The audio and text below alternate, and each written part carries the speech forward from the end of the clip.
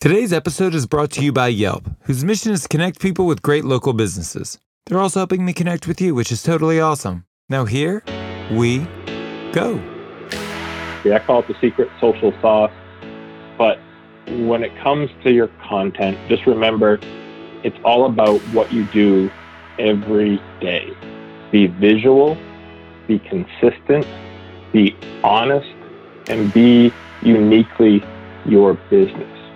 And when you start thinking, boy, I don't know what to share, what to post, or what to have my staff talk about, remember there's never nothing to talk about. There's always something happening. There's always something moving. There's always a thought in your head. That's where you start, and you can share, and don't worry about competing with quality, with quantity. Just get started. Welcome to Full Comp, a show offering insight into the future of the hospitality industry, featuring restaurateurs, thought leaders, and innovators. Served up on the house.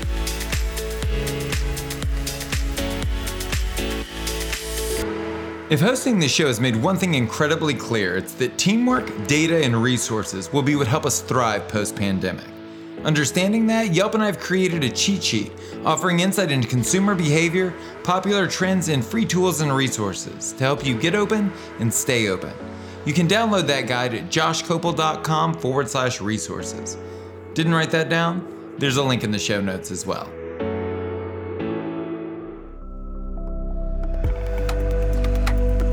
This one's coming totally out of left field. I had the pleasure of being on my friend Luke's podcast, and I enjoyed the conversation so much, I stole some of it to share with you here. Luke is a master digital marketer who's built some huge brands within the industry. You also get to hear a bit more from me than you normally do. So sit back, relax, and listen to these two old dogs chew the fat.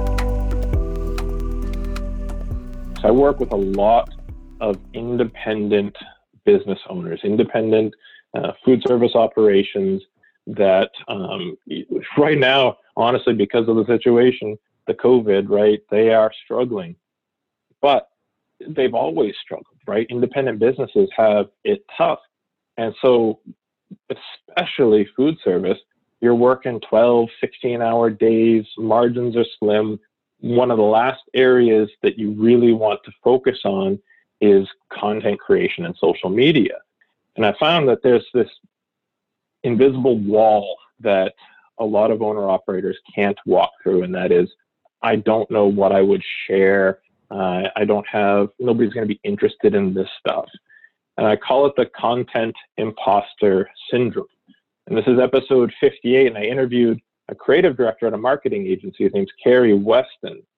And, we started talking about why people are struggling to make content. Well, imposter syndrome is the idea or the feeling that you don't deserve your success. And content imposter syndrome is the idea or feeling that your content, right, your products, your images, your videos, your words don't deserve, or they can't stand up to the content that already exists in your business world. So you don't feel like you can compete against the overwhelming quality and quantity of imagery that exists in food service is especially hard, right? Go on Instagram, go on Pinterest. The food photography and imagery being put out right now is amazing. And it's jaw-dropping stuff that honestly is pulling valuable attention and eyeball time away from your potential customers viewing your stuff. So how do you compete, right? Let's say you're just getting started and you want to put some content out there, and you go online and look at the world that you're going to be posting about, and you get discouraged because there's a lot of great stuff and you don't think you can compete against that, but you can. And the biggest thing is that honesty helps tip the scale. So don't be afraid. Don't have that content imposter syndrome weighing you down. Just be your unique business. You're not worried about competing against videos that have hours of production time and professional equipment behind them. Take out your phone and do what you do. Show what you do, show who's doing it, and share the why behind the way you do it. At the end of the day, people want to see behind your curtain, right? They want to see how you operate. That's going to be the most interesting thing to them. And your honesty is going to build a stronger affinity to your brand than trying to create some generic high quality content.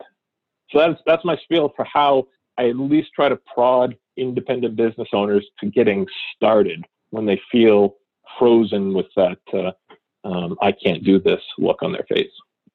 Well, you have to create the content that you want to see out there. And so you cater as if you're your own audience. And the reason I believe that is because you never know what's going to go viral. I interviewed Elizabeth Tilton from Oyster Sunday, and the way I found out about her shop, they do restaurant consulting work, restaurant back office stuff, and they're great at what they do. But they received national acclaim because on their own website, they published a restaurant post-COVID recovery guide, like best practices. These are things you can do, and they've regularly updated it. But it caught fire. And this little shop based out of New Orleans, they have an outlet in New York as well, received national acclaim and national attention from hundreds, if not thousands, of restaurants nationwide. And it's because they created the content that was right for the moment, and they were true to self. They didn't do it so that it would go viral. And it just goes to show that if a document, an unsexy document like that can receive national attention, anything you do within the right context has that same opportunity. Well, it comes back to your example with Mark Canales too. It's the selfless stuff that you're doing because it's important to you or it's important to your community is going to resonate more than anything else. People see through the hard sell, so to speak. So I'm in, more of the B2B side of things. And I deal a lot with cases and cases of products that we want to raise the awareness of and let people know about. And we could have gorgeous photography and HD video from the manufacturer that we put out and use. And posts like that will get, a few dozen likes here and there. But when I show our team, when I show the people behind the scenes, those posts get, 100 plus likes. And, our community is not huge. We don't have thousands of followers. But when you get a post that's got 150 likes on it because it shows your team, that resonates with your audience. And I'll give you an example, relatively recent, right? During the COVID situation, everybody was looking for hand sanitizer products. So we got a shipment of sanitizer dispensers in that were disassembled, like 600 units that were in two pieces. And I heard that two of our team went out and manually opened and assembled all the units before they went out to customers. Like, oh man, that is some good stuff. I was like, oh man, did you guys get a picture? Tell me you get a picture of that. They didn't. Oh, all right. So I called the IT guy. Hey, can you get into the security feed and get me footage of this? He says, let me check. I'll get back to you. About an hour later in my inbox, a video pops up of the security camera looking at the area in the warehouse where they were doing this. And I said, oh, perfect. And I put it out online and it blew up. People loved it. It was just showing how we're working behind the scenes to help make people's lives a little easier, to help make our customers' lives a little easier. And I didn't think anything of it beyond the fact that we just have to show, this is our team, here's what we do. And people loved it.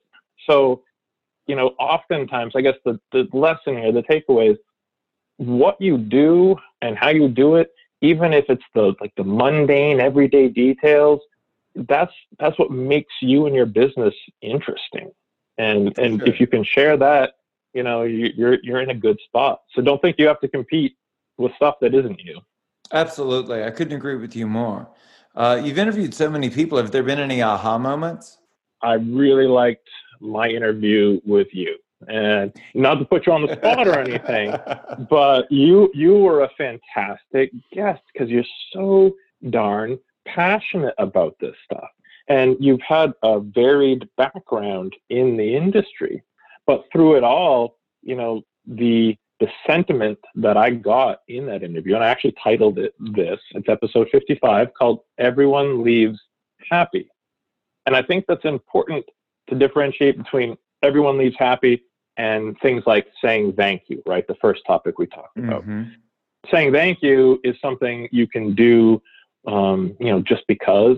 But when everyone leaves happy, there are challenges. And anybody in food service knows they've dealt with an irate customer or an irate staffer or a less than desirable situation or a great situation that they wanted to continue to make better. That idea requires something, though, of the owner, of the manager, and that is a personal investment in the success of the establishment. They need to feel like what they're doing and the business they're running is important and valuable, and that has to come through in how they handle the situation, or it's just lip service. And I wanted to put it out to you, Josh, to kind of talk about that, because that was my nugget, and you kind of in that episode worked in, you can't save your way to profitability, but I think that still fits within the bubble if everyone leaves happy, because it fits in expectations and perception as well. It's kind of a nice nugget that ties everything together. But I want to throw that to you, and I'm going to throw a curveball with it. If everyone leaves happy, is there no pleasing some people? That's a great question. So the expectation was this: when we said everybody leaves happy, what that means is that it's not that nobody leaves upset. Right? It's not that we're doing our absolute best. It's that everybody leaves ecstatic, that everybody leaves happier than the moment they walked in. And the purpose of that was to explain the vision of the restaurant, which was quite simply that to the staff, to give them something real, something visceral, not only a challenge, but a tool. Because in stating that everyone leaves happy, I follow it up by saying there's nothing that I am not willing to do. There's no amount of money that I am not willing to spend or lose to make sure that everybody leaves happy. And in setting that expectation, I empowered the staff. I didn't need to get directly involved to make sure everyone left happy, because I told the staff, do whatever you need to do. If it's a birthday, you comp dessert. If it's an anniversary, you comp bubbles. You never need to come to me and ask. If somebody didn't like something, and it was prepared incorrectly, which almost never happened, let me know. But if they just didn't like it, like, people aren't required to like everything you put in front of them. If they don't like it, they don't have to eat it. They don't have to pay for it. Pull it off the table. But it's an understanding that that was going to be my answer to every question they presented me with.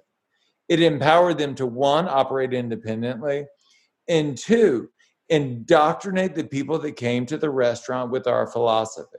The few times that I would need to get directly involved in a situation, it was almost always at the host stand, because we were almost always overbooked, because it's really the only way to make money in this industry. And I would start every conversation with every patron, no matter how upset they were with, let me just start by saying that there's no world that exists where you don't leave happy. I am going to do whatever it takes to make sure that you leave happy and you are pleased with the decision that you made to dine with us. And no matter how pissed anyone got, as soon as they heard those words come out of my mouth, it de-escalated the situation, because they knew that I was on their team. This entire restaurant, if we were to use a sports analogy, this entire stadium was built for them. They are the team that I serve. And so that was the big idea behind it. And I think that, I'm trying to think of anyone left unhappy, anyone that I was made aware of ever left unhappy, no matter what I did. And I can't remember a single time that I was made aware of a situation where I wasn't able to turn it around. And Danny Meyer talks about this all the time, but what a privilege it is to have the opportunity to be able to turn it around in real time, that you're not reading a review online, or they're not just going around to everyone they know, telling them what a terrible experience it has. It takes courage to tell people that things aren't okay. Even as a restaurant patron myself, I fight the urge to always say it's great. When someone's like, oh, how was this? I'm like, oh, it's great. I don't want to be a bother, but then they might lose my business forever if there was something wrong. So I've always appreciated the patrons that were vocal about the issues they've had, because it gives me the opportunity to make it right and to save that relationship. And it gives me the opportunity to show them how much I care. I like what you said in that you literally stated there's nothing, I'm not going to stop short of you leaving happy, paraphrasing. And, in essence, what you're doing is disarming them and opening them up to be receptive, because for the majority of people, we've had a bad dining experience somewhere in our lives, and we've had a bad dining experience at a place that didn't give a crap, and we kind of carry that chip on our shoulder. So it's very disarming to hear somebody be on your side, right, as you said, and to know, and that's probably why you haven't had a situation that you haven't been able to turn around, because you're on their team, right? And I'm curious what the most ludicrous thing or the silliest thing you've done is to make somebody happy. Like, tell me you wash somebody's car or something. No, not that ludicrous, but we did end up in a situation. So when we initially opened for Sunday brunch, there was huge demand, huge. And one of the first weekends that we opened for Sunday brunch, we blew through all the brunch food and then immediately rolled into dinner, like the dinner offering, hours early, because there were still so many people there. And we were like, we have to serve people something. I had a group of 8 come in for dinner at 8:00 at night. And Luke, by that time, I had run through most of the dinner menu as well. We were basically out of food. And these people had been sat unaware. The chef had notified me. And so I was like, all right, we're just going to stop taking in reservations, call everyone, let everyone know that we're done for the day, offer them gift cards, apologize profusely, and give me the contact information of anyone that's still upset. But there was this ATOP that had sat 10 minutes before, and they were waiting to order.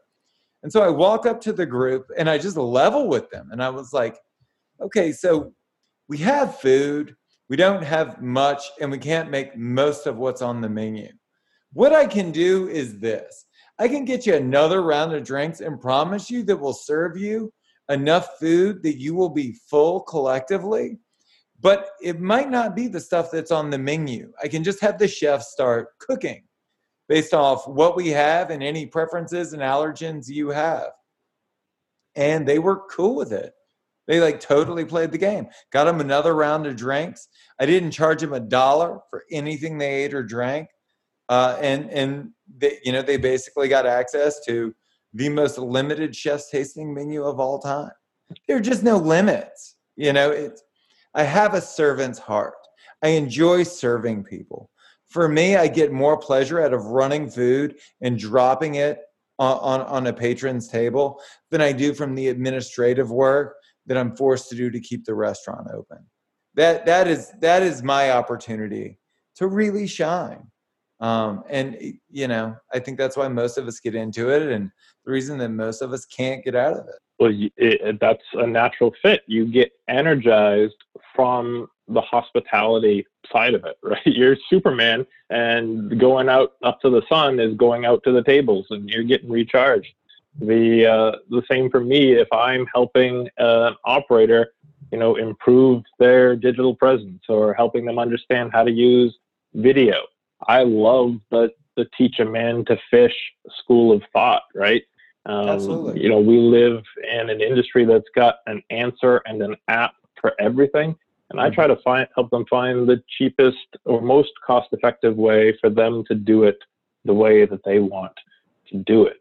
And so finding your core passions, knowing what gives you that juice to keep pushing forward, that's a valuable thing to know. And yours is hospitality, bud, for sure. And I know sometimes in food service, well, from every position, right? Chefs, cooks, wait staff, crew in the dish pit. It might feel like, am I the only one working today? You know, you're pulling your hair out. You're like, where is, they're there, but they didn't show up, I spent a summer bussing tables and washing dishes at my uncle's restaurant. And I know the feeling, right, of thinking that if I wasn't there, the whole place would just grind to a halt. Good luck serving food on dirty dishes. Mm-hmm. But the reality is it takes the whole team to make things click, to make a shift run smoothly. You want to avoid mistakes. You want happy customers. You want happy staff. And customers, right, whether they know it or not, they will pick up on the level of team spirit in your operation, and it will positively or negatively affect their experience. So, their teamwork, team spirit is invaluable, but it can also be applied to some non-traditional areas of business or places where people just don't think to use it. And to put the modern spin on it, right? You could take the collective input and enthusiasm of your team to improve your operations, to make shifts run more smoothly, but you can also use their ideas for social media content.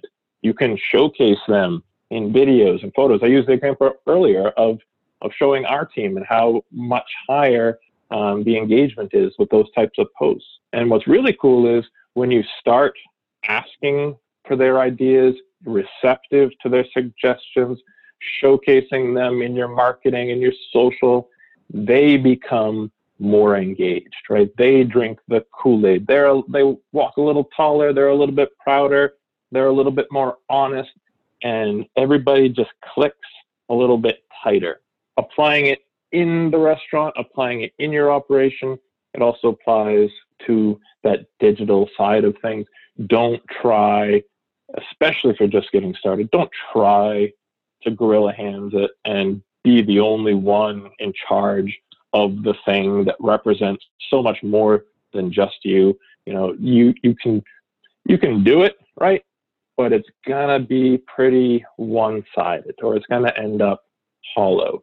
So don't forget about the team in the big picture. No one is an island. And I also think it applies to the industry at large.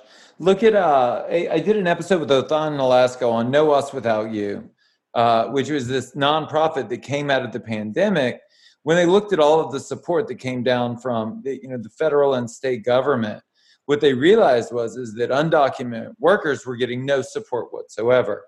And Lord knows they're foundational to the hospitality industry. They started feeding the undocumented workers in their families.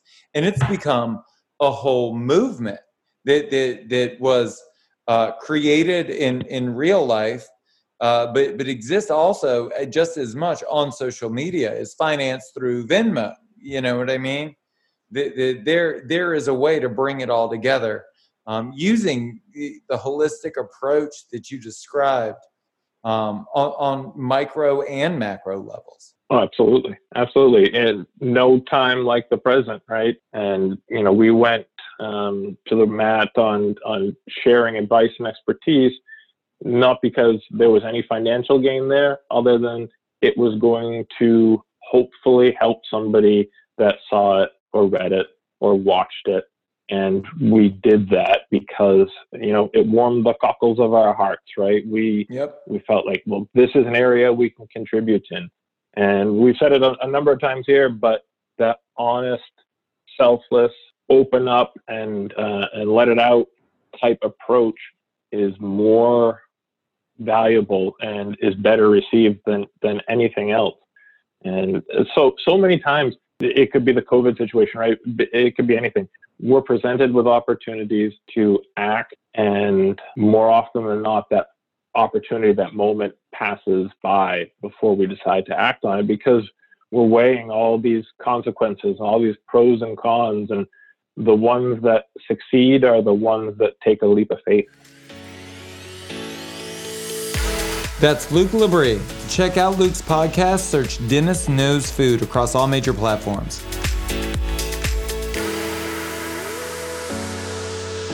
If you want to tell us your story, hear previous episodes, check out our video content, or read our weekly blog, go to joshkopel.com. That's JOSH KOPEL.com.